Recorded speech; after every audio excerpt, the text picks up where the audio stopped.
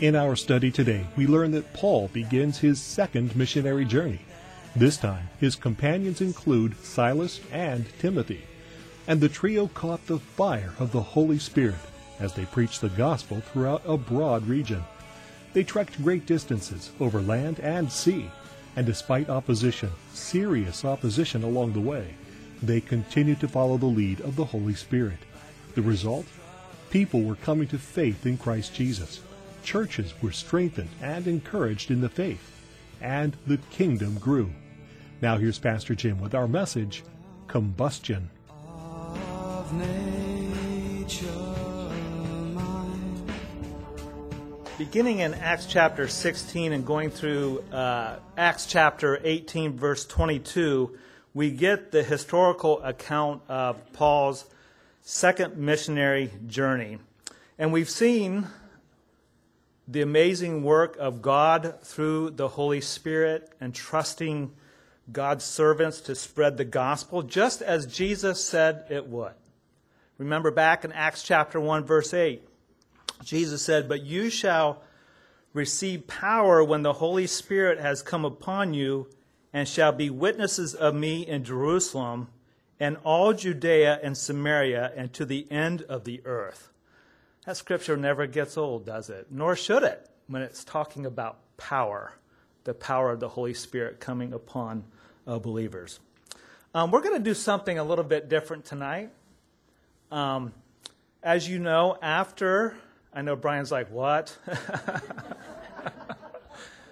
As you know, after the Wednesday night message, and we have a time of prayer.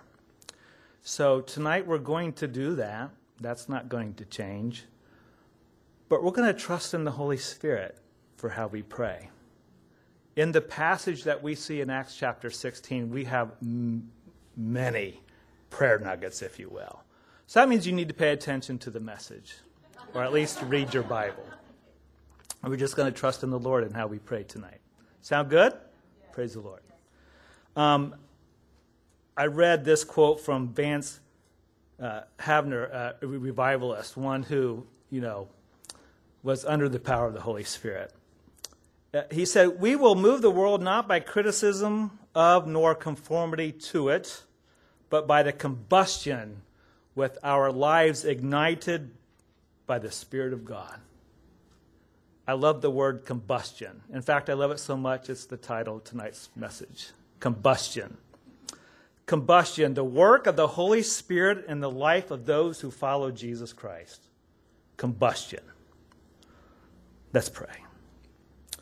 Lord, what a blessing it is to be in your word, to be in this place, to be together with the body of Christ. And Lord, to see how you worked as we read in the book of Acts, Lord, is just so wonderful. And Lord, we think about our own day and how we are living on the other side of the gospel, of the truth of your word. As the early church went out, Lord, they were beginning a new work, part of the new covenant. And here we are, 2,000 years later, and we're at the end, living in this, what they call postmodern culture. And Lord, we know that your return is imminent. You are coming for your church. But yet, Lord, we want to be like the early church, to be filled and empowered by your Spirit, to fulfill your mission in our lives, that we would have that combustion coming from us, Lord, just as we are going to read of Paul, and as we have read of Paul and the other missionaries, Silas and others, Lord. And Lord, tonight as we look at these scriptures, we just pray that you would work in each one of our hearts. Remind us what you've done, but remind us also what you want to do in our lives, that we would glorify you, Lord. In Jesus' name we pray. Amen. So let's dive in. Acts chapter 16, beginning in verse 1. "And then he came to Derbe and Lystra, and behold, a certain disciple was there named Timothy, the son of a certain Jewish woman who believed, but his father was Greek. He was well spoken by the brethren who were at Lystra and Iconium." And so remember, this is not Paul and his team's first trip to to Derbe and to Lystra. 5 years have passed. And now they're going back to see what was going on with the churches there, the believers there. 5 years have passed. And remember, God did some amazing things. And Paul was almost killed, if you remember correctly, back in Lystra. So 5 years have passed, and now we are introduced to this person, this disciple, Timothy. And it's most likely, as Paul shared the gospel 5 years prior in his first missionary trip, his first missionary journey, that Timothy heard the gospel and he came to the Lord. He was saved. And we read here that Timothy's dad was Greek, his mother was Jewish. We also know that from the scriptures that this Timothy would become very dear and very effective for the gospel, very dear to Paul. And Paul ministered to him and mentored him, and Timothy was great in the kingdom of God. And so this is this Timothy. And again, his father was Greek. And we see in verse 3, Paul wanted to have him go on with him, and he took him and circumcised him because of the Jews who were in that region, for they all knew that his father was Greek. And as they went through the cities, they delivered to them the decrees to keep, which were determined by the apostles and elders at Jerusalem. So the churches were strengthened in the faith and increased in number daily. So I emphasize that Timothy's father was Greek. His mother was Jewish. That means he was half Jewish. And it's interesting then that Timothy was not circumcised. And it's even more interesting that Paul here, the first thing he does is he gets Timothy and he has him circumcised. Which is interesting because when we read and studied Acts chapter 15 last week, we understand that Paul was very influential in proclaiming grace, that Gentiles did not need to be circumcised to be saved. And yet here we see Paul, the first thing he does on his second missionary journey is to have Timothy, a half Jew, if you will, to be circumcised. Why would he do that? Is he changing his doctrine? No, not the great Apostle Paul. He would never change his doctrine. What we see Paul's heart here, he understood his audience and that he was going to go share the gospel with the Jews. And they would look upon this half-Jewish man, Timothy, and really acknowledge him as an apostate. And so Paul understood that for the sake of the gospel, for the sake of the kingdom of God, it was necessary for Timothy to be circumcised. In fact, he didn't want to be a stumbling block. Look at 1 Corinthians chapter 9, verse 19 through 22. We really capture the heart of Paul. For though I am free from all men, I have made myself a servant to all, that I might win the more, and to the Jews I became as a Jew, that I might win Jews. To those who are under the law, as under the law, that I might win those who are under the law. To those who are without law, as without law, not being without law toward God, but under law toward Christ, that I might win those who are without law. To the weak I became as weak, that I might win the weak. I have become all things to all men, that I might by all means save some. So we capture Paul's heart here in that for the sake of the gospel, he would do what was necessary not to be a stumbling block. And it really begs us the question then, what are we willing to change in our walk, in our life, for the sake of the gospel? We live in a culture that every man and every woman, it seems like they want to be right. Unless you're on 275, then it's just all chaos, right? My goodness, it's like the closer you get to Christmas, the worse it gets, too. There's more people out there, it seems like. But everybody wants to be right. Everybody wants to win their argument, and there's no real tolerance. And in fact, I don't even hear that word tolerance anymore. It's out the window. But for us as believers, we need to understand it's the love of God that should compel us. We have to know our audience. And we need to be mindful of those things that aren't essential. Certainly Paul wasn't changing his way. And unfortunately, we don't want to go so far as some do in the church that, well, to win the world, we have to become like the world. That is not what Paul was saying here. That's not Paul's heart. But he was willing to do what was necessary for the sake of the gospel. It's possible that we could have the right message, but without grace. It's not about us being right. Of course we have the right message. We have the one way to heaven. His name is Jesus. But what's even more important is if we're demonstrating that love to one another and especially to the audience, those that don't know Jesus. That's a prayer point, by the way. We're going to pray for the lost. And what we see here then is spiritual harmony. We see this grace. We see the Spirit of God. And verse 5 we see, so the churches were strengthened in the faith and increased in number daily. Now, when they had gone through Phrygia, the region of Galatia, they were forbidden by the Holy Spirit to preach the word in Asia.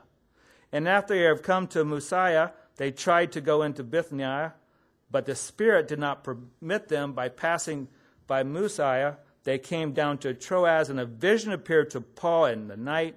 A man in Macedonia stood and pleaded with him, saying, "Come over to Macedonia and help us." And so, James, do you have a map for us? It showed up better on a computer, but but you can kind of see this, right? If you follow the red line, starting over here near in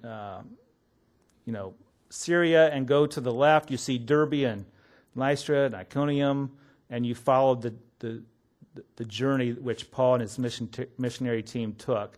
Hopefully you can see that, or if you in the back of your Bible, you might be able to have a better map. But anyway, so we see where some of these cities and these regions were.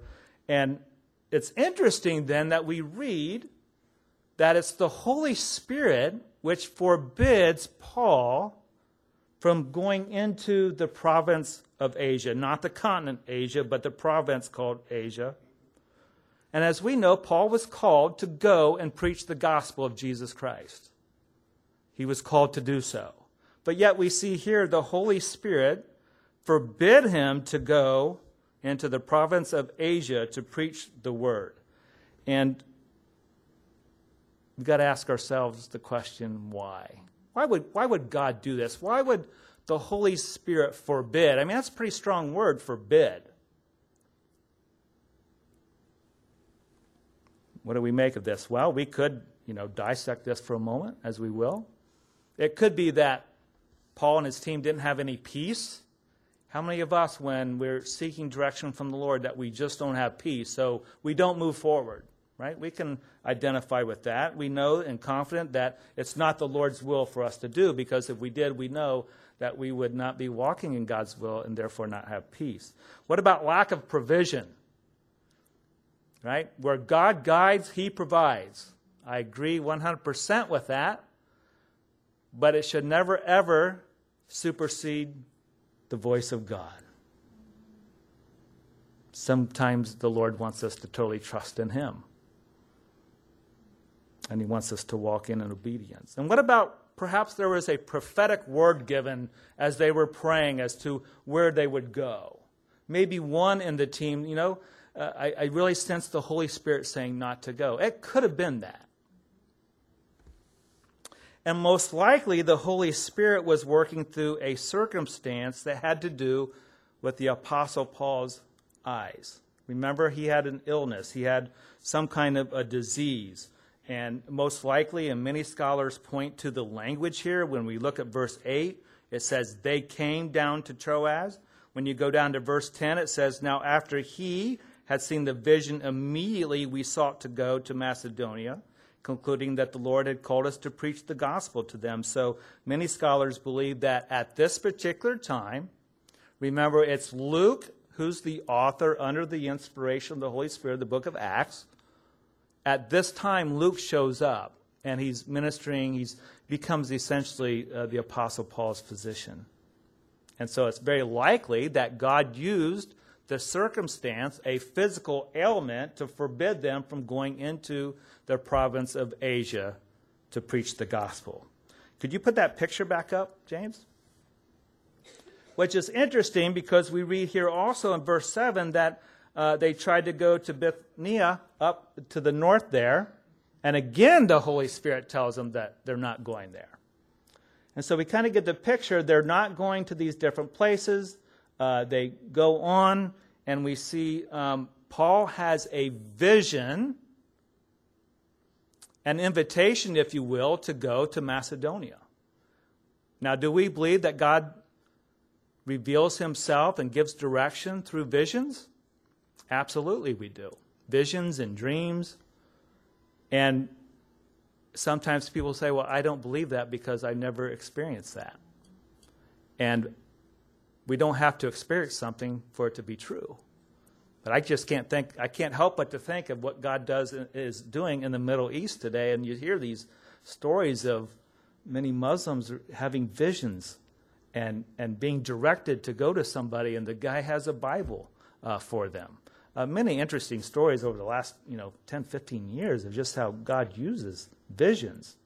And so here we have Paul. He receives this vision, and he's invited to go to Macedonia. But the big picture in Paul being forbidden by the Holy Spirit to go into the province of Asia and to Bithynia, it wasn't God's timing. It wasn't God's timing. That's the big picture. Simply, it was not God's timing yet for them to go there. And for you and I, it's difficult sometimes to wait on the Lord, isn't it? We don't like to wait. I'd rather hear no than wait. But sometimes the Lord needs to do things in us before we can be effective for him. He needs to work in us. And whatever he was doing here with Paul and the missionary team, it wasn't his time, but we know the rest of the story, right? So verse 11 says, therefore, sailing from Troas, we ran straight course to Samothrace, and the next day came to Neapolis, and from there to Philippi, which is the foremost city of what part of Macedonia, a colony, and we were staying in that city for some days. So let's look at our map. And to the west of the province of Asia, you'll see, or hopefully you can see, Macedonia up there in the left-hand corner. And we see Philippi there. So they have traveled a good ways. It wasn't like they had 747s to go to different places. But this is where we are. This is where God has led them, to Philippi. And we see that Macedonia is the northern part of modern-day Greece. And Philippi, you might remember, was a Roman colony. And so they probably had a military presence there, ruled by Romans.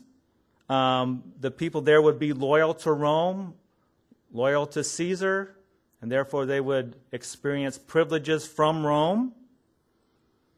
And verse 13 we read, and on the Sabbath day we went out of the city to the riverside where prayer was customarily made, and we sat down and spoke to the women who met there. So if you remember, Paul had the custom that when he would enter into a place where there were Jewish people, he would go to the synagogue. He would reason from the scriptures and preach Jesus Christ to them. But here we don't have a synagogue. It's on the Sabbath day.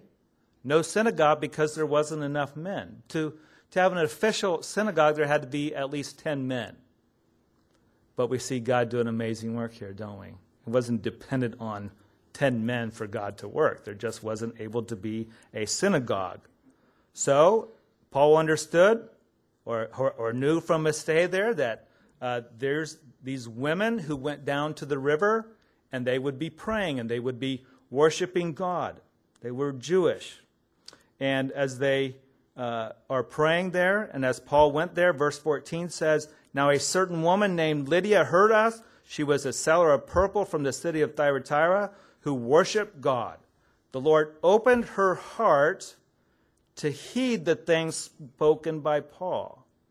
And when she and her household were baptized, she begged us, saying, "If you have judged me to be faithful to the Lord, come to my house and stay." So she persuaded us. And so here we have Lydia.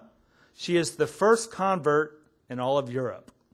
And we see that she was wealthy as she sold these purple garments or purple dyed garments, and the dye would come from a certain shellfish, and they would have to, retract the droplets, and very expensive is what I'm trying to say. So she was wealthy. And we see here the Spirit of God working. We see Paul sharing the gospel. We understand that God brought Paul and his team to this certain place.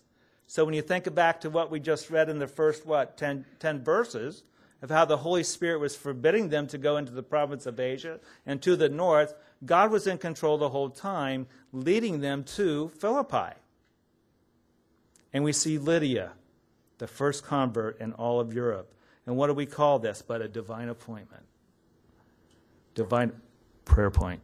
Divine appointment. The Lord, through the Holy Spirit's leading Paul and this mission team to the riverside in Philippi.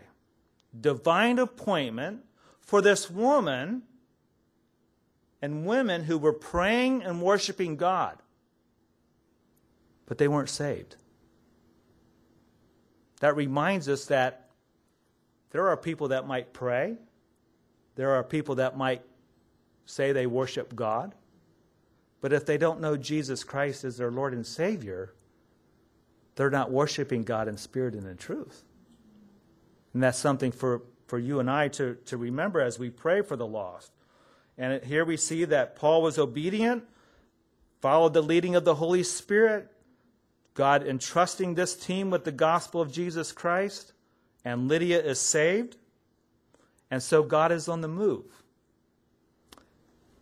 It continues the mighty work of God in Philippi. Verse 16 says, "Now it happened, as we went to prayer, that a certain slave girl possessed with a spirit of divination met us, who brought her masters much profit by fortune-telling. The girl followed Paul and us and cried out, saying, 'These men are the servants of the Most High God, who proclaim to us the way of salvation.'" So a spirit of divination. What's that mean? Well, this woman was demon-possessed. And as many commentators suggest, this was probably a spirit of Pythonia, where we get the word python, snake. Doesn't mean much to you and I, but this python was associated with the god Apollos, and this, there was a shrine to this god not far from Philippi. So this woman was demon possessed. There was, just like we understand demon possession, in this day and age, we're seeing it, aren't we? The influence of demonic activity in our world, just as the Bible says there would be. But it's nothing new.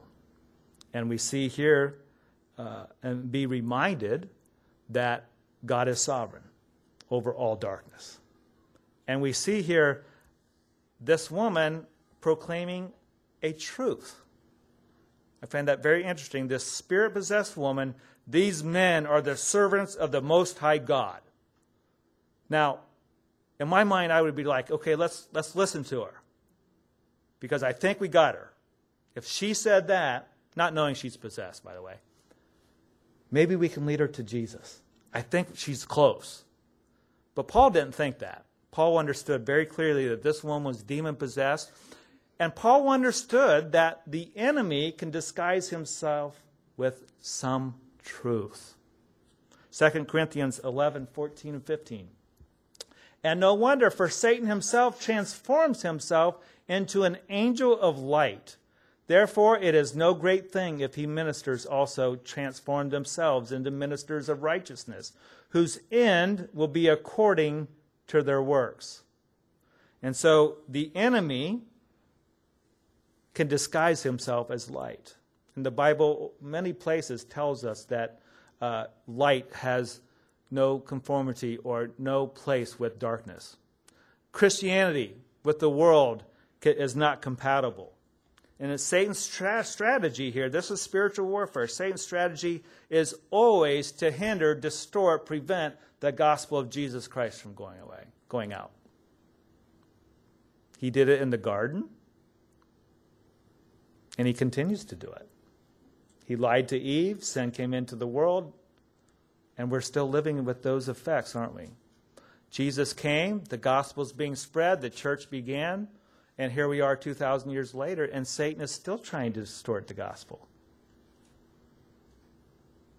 But we see here, Paul did not let this woman speak, these demons speak, for this very reason. I'm reminded Jesus did the same thing. He wouldn't let demons speak, and he had authority over them. Verse 18 says, "And this she did for many days. But Paul, greatly annoyed, turned and said to the spirit, 'I command you in the name of Jesus Christ to come out of her.' And he came out that very hour." Well, that's a powerful verse right there, especially when you go in the mission field. You know, there's a lot of books written, a lot of messages given, a lot of conferences and seminars and whatnot on how to cast out demons. But this is the only way demons are cast out. Because Jesus Christ has authority. You and I do not have authority. We have authority in Christ. But Christ is the authority. I'll never forget the first trip to Haiti. I remember Pastor Rick saying, "Jim, you ever cast out any demons?" "No." "Oh, we need to talk." And that's what he told me. This is all you need to know. Might have seen a demon or three, but there's a joke behind that. We'll leave that one go. So Paul's annoyed. He cast out this demon. And then verse 19 says, "But when her masters saw that their hope of profit was gone, they seized Paul and Silas and dragged them into the marketplace to the authorities. And they brought them to the magistrates and said, 'These men, being Jews, exceedingly trouble our city, and they teach customs which are not lawful for us, being Romans, to receive or observe.'" And so Paul and Silas, they're dragged out in front of the magistrates in the town square in the city. They were brought before these authorities, and they were charged essentially sharing the gospel, preaching the gospel, teaching things that Romans could not observe. And very precisely, it was the King Jesus Christ, right? It wasn't Caesar, who they proclaimed to be a little g, God, right? And so that would be a problem for Roman citizens to acknowledge Jesus Christ as King, as Lord. And so they brought before the magistrates. They're experiencing spiritual persecution. They're experiencing spiritual warfare. Again, if you and I are going out and sharing the gospel, if we're living for the Lord, we are going to experience forms of spiritual persecution. If we proclaim the name of Jesus, we can count on it, right? And we don't have to be fearful, but we are going to experience persecution. And as we know throughout the world, Christians all over the world are experiencing greater in-depth persecution in the days that we're living in.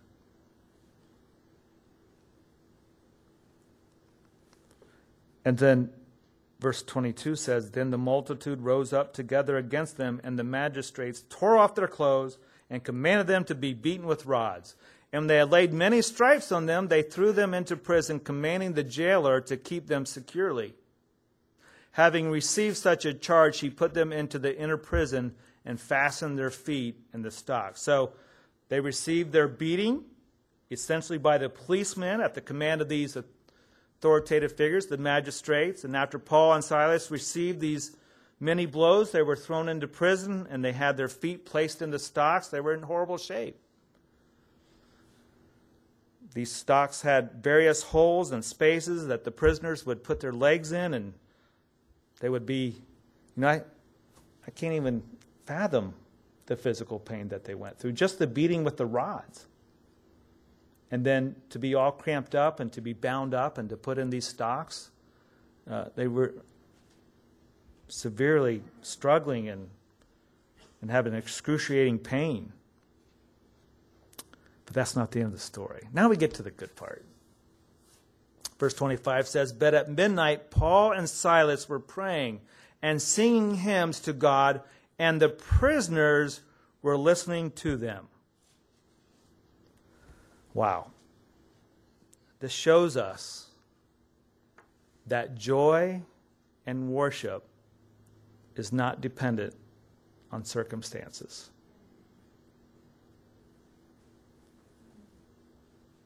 We can't fathom the pain they were experiencing, but I can't fathom their worship here either. This is so amazing of the Lord. I had a conversation with a dear sister before driving here tonight, and suffering from physical ailment, and had the opportunity then, and telling me, explaining to me how the Lord's working in her heart, that her eyes might not be on herself. And this woman's a very godly woman, and you see the light of Jesus Christ in her. Much joy, always wanting to praise the Lord, never talks about herself. And she said, Pastor, the Lord's doing a work in my heart. And as she was in the line at Kroger's, she was able to witness to two people. One a non-believer, another one a pastor. And I just had the picture then of a person who's a light becoming a bright light. And that's what we see with Paul and Silas. It wasn't about their circumstances, it was about Jesus. All about Jesus, knowing that he had a hold of them.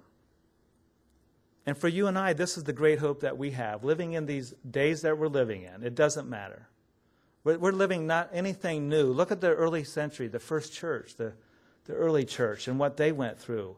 But they had the Holy Spirit. They had the love of God. They expected Jesus to come at any time, and they just wanted to be faithful to him and experience him. And that's so important for you and I. It doesn't matter what our circumstance might be. We can experience God and experience his love and his grace and his mercy. And that's what Paul and Silas were doing, singing hymns to God and praying. And then verse 26, suddenly there was a great earthquake, so that the foundations of the prison were shaken, and immediately all the doors were open, and everyone's chains were loosed. And the keeper of the prison, awaking from sleep and seeing the prison doors open, supposing the prisoners had fled, drew his sword and was about to kill himself. But Paul called with a loud voice, saying, "Do yourself no harm, for we are all here." And so we see the hand of God upon the lives of Paul and Silas. As they were praying and as they were worshiping the Lord, singing the Lord intervened in a powerful way.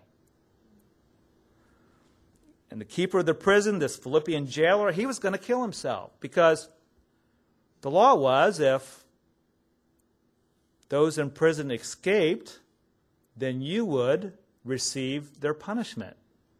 And so, I don't know, there was probably some pretty shady characters in this Philippi prison, and this guy knows he's doomed, so he might as well, why wait for execution? So he goes to kill himself. But Paul calls out to him and says, all the prisoners are here. And I find it interesting in verse 29. Then he called for a light and ran in and fell down trembling before Paul and Silas. So this is very interesting. At one moment, the Philippian jailer is fearing for his life. He knows he's probably doomed. He knows he's going to probably be executed. But at the time the light goes on, and he sees, and it's probably not like a switch, folks. I just thought of that myself. Nobody turned a switch on. Oh my goodness. Confessions from the pulpit, right? So the light goes on so that he could see Paul and Silas. And then what does he say? Verse 30. And he brought them out and said, "Sirs, what must I do to be saved?" It's interesting that as he saw Paul and Silas, he ran and was at their feet. Something happened. Something changed in this man's life. I'm convinced that this man heard the gospel. He may have even heard of what happened with the slave girl. He understands, how the fortune-telling business took a hit, and the masters, were so disappointed they were losing money, and things turned on Paul, and they were put into the jail. He understands all of that. In fact, he may have even been the one to administer the punishment to Paul and Silas. But the moment the light went on, he was at their feet. And he's asking, how or what must I do to be saved? What a question to chew on for you and I. I don't know if you've ever experienced somebody asking you that. That's our prayer. That's a prayer point. This is the hand of God moving and working in the life of Paul and Silas as they were focused on him. And as God was under his power, the gospel going forward and spreading. And this man, what must I do to be saved? We see God working. Not only was he having this man having an encounter with Paul and Silas, he was having an encounter with God. Something triggered in him. All of a sudden, he had a consciousness, an awareness that he must get right with God. He understood somehow. He had the intuition that he was not right with God. And isn't this the essence of worship? I mean, we're getting ready to celebrate Christmas, and hopefully we already are, because for you and I, Christmas is every day. We celebrate Jesus Christ. But when you think about what we celebrate at Christmas, we celebrate the fact not only of Jesus, who he is, but he came. He came from heaven to earth. He came to dwell with man. He didn't just come to die on the cross for our sin, although that's the mission, it was accomplished, but even much more than that. God came in the flesh to dwell with you and I. He came to dwell with man. He came to bridge the gap that from heaven, right? The divine with man, sinful man, God provided the remedy through Jesus that we might have access to God to dwell with him. And the essence of our worship as believers is having that consciousness, that awareness that he is God. And he did something for me, something that I do not deserve, something that only he could do by extending mercy. Something is going on with this Philippian jailer. He has this now awareness. So, I'm sure what the Apostle Paul should have said was go to church, get baptized, read your Bible, say your prayers. We hope that's good. But he didn't. So they said, believe on the Lord Jesus Christ, and you will be saved, you and your household. He didn't say go to church, join a church, get baptized, read your Bible, say your prayers. All those things are essential, but they don't bring salvation. The word believe here in the Greek is pisteo, which means to be persuaded, to place confidence in, to trust, to commit. We think of John chapter 6, verse 47. Jesus said,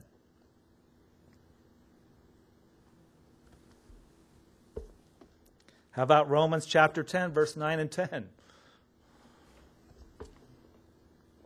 That if you confess with your mouth the Lord Jesus and believe in your heart that God has raised him from the dead, you will be saved. For with the heart one believes unto righteousness, and with the mouth confession is made unto salvation. And let's look at Titus chapter 3, verse 5. Not by works of righteousness, which we have done, but according to his mercy, he saved us through the washing of regeneration and renewing of the Holy Spirit. And that tells us this Philippian jailer didn't go looking for God. God came looking for him. And you think about your own life, of how God began that work in your heart, of how he worked in your heart and gave you that awareness, that consciousness that I needed to be right with God. Again, I don't think one of us here woke up one morning and said, okay, it's time for me to seek God. Might wake up and say, well, it's time for me to stop that and stop that and stop that. But God has his ways. And John chapter 6, verse 47, Jesus said, "Most assuredly I say to you, he who believes in me has everlasting life." So again, that word belief. Now, when we go back to Acts chapter 16, when it says there that you and all your household, that is not to suggest that the faith of the jailer would bring salvation to all of his household. Salvation comes to a person individually, as you and I know. Our faith has to be our own faith. It's something that we share with teenagers all the time. Your faith must become your own faith. My household can't be saved because of my faith. They have to make that, confession to God of who he is and what he's done in the person and work of Jesus Christ.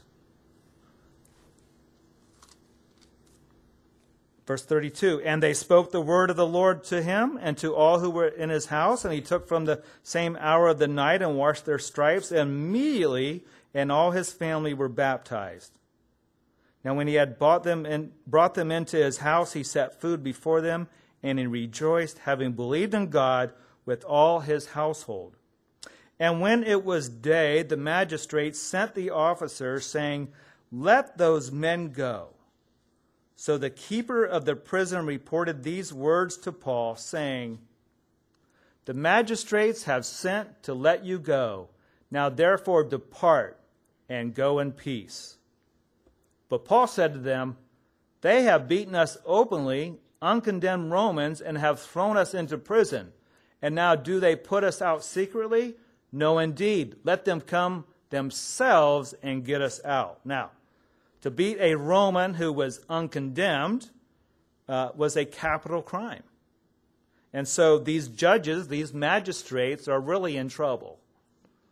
Now, interesting question is, why didn't Paul play this civil right that he had because he's a Roman citizen? Why didn't he say this beforehand? Why didn't he bring it to their attention beforehand? Well, I don't think God wanted him to. Simply put, right? The Roman citizens were protected by Roman law. These guys are in trouble. And Paul is claiming a right. We do have rights as human beings. We do have rights as a church. And essentially, this is what I believe that, and most commentators that I've read believe, is that Paul is essentially protecting the church here. He's not going on and protesting for his rights, but he is proclaiming a truth. If he would have just left with his ministry team and left the region, there would have been so many questions. Well, who were those guys? What were they doing? What were they talking about? And they wouldn't have been, a recognized religion, if you will.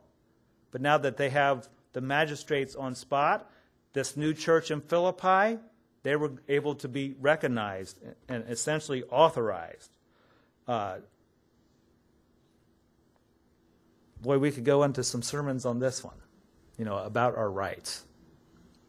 But for you and I as believers in the Lord, Jesus Christ is our authority. He is our right. There's no one else that has authority over you and I.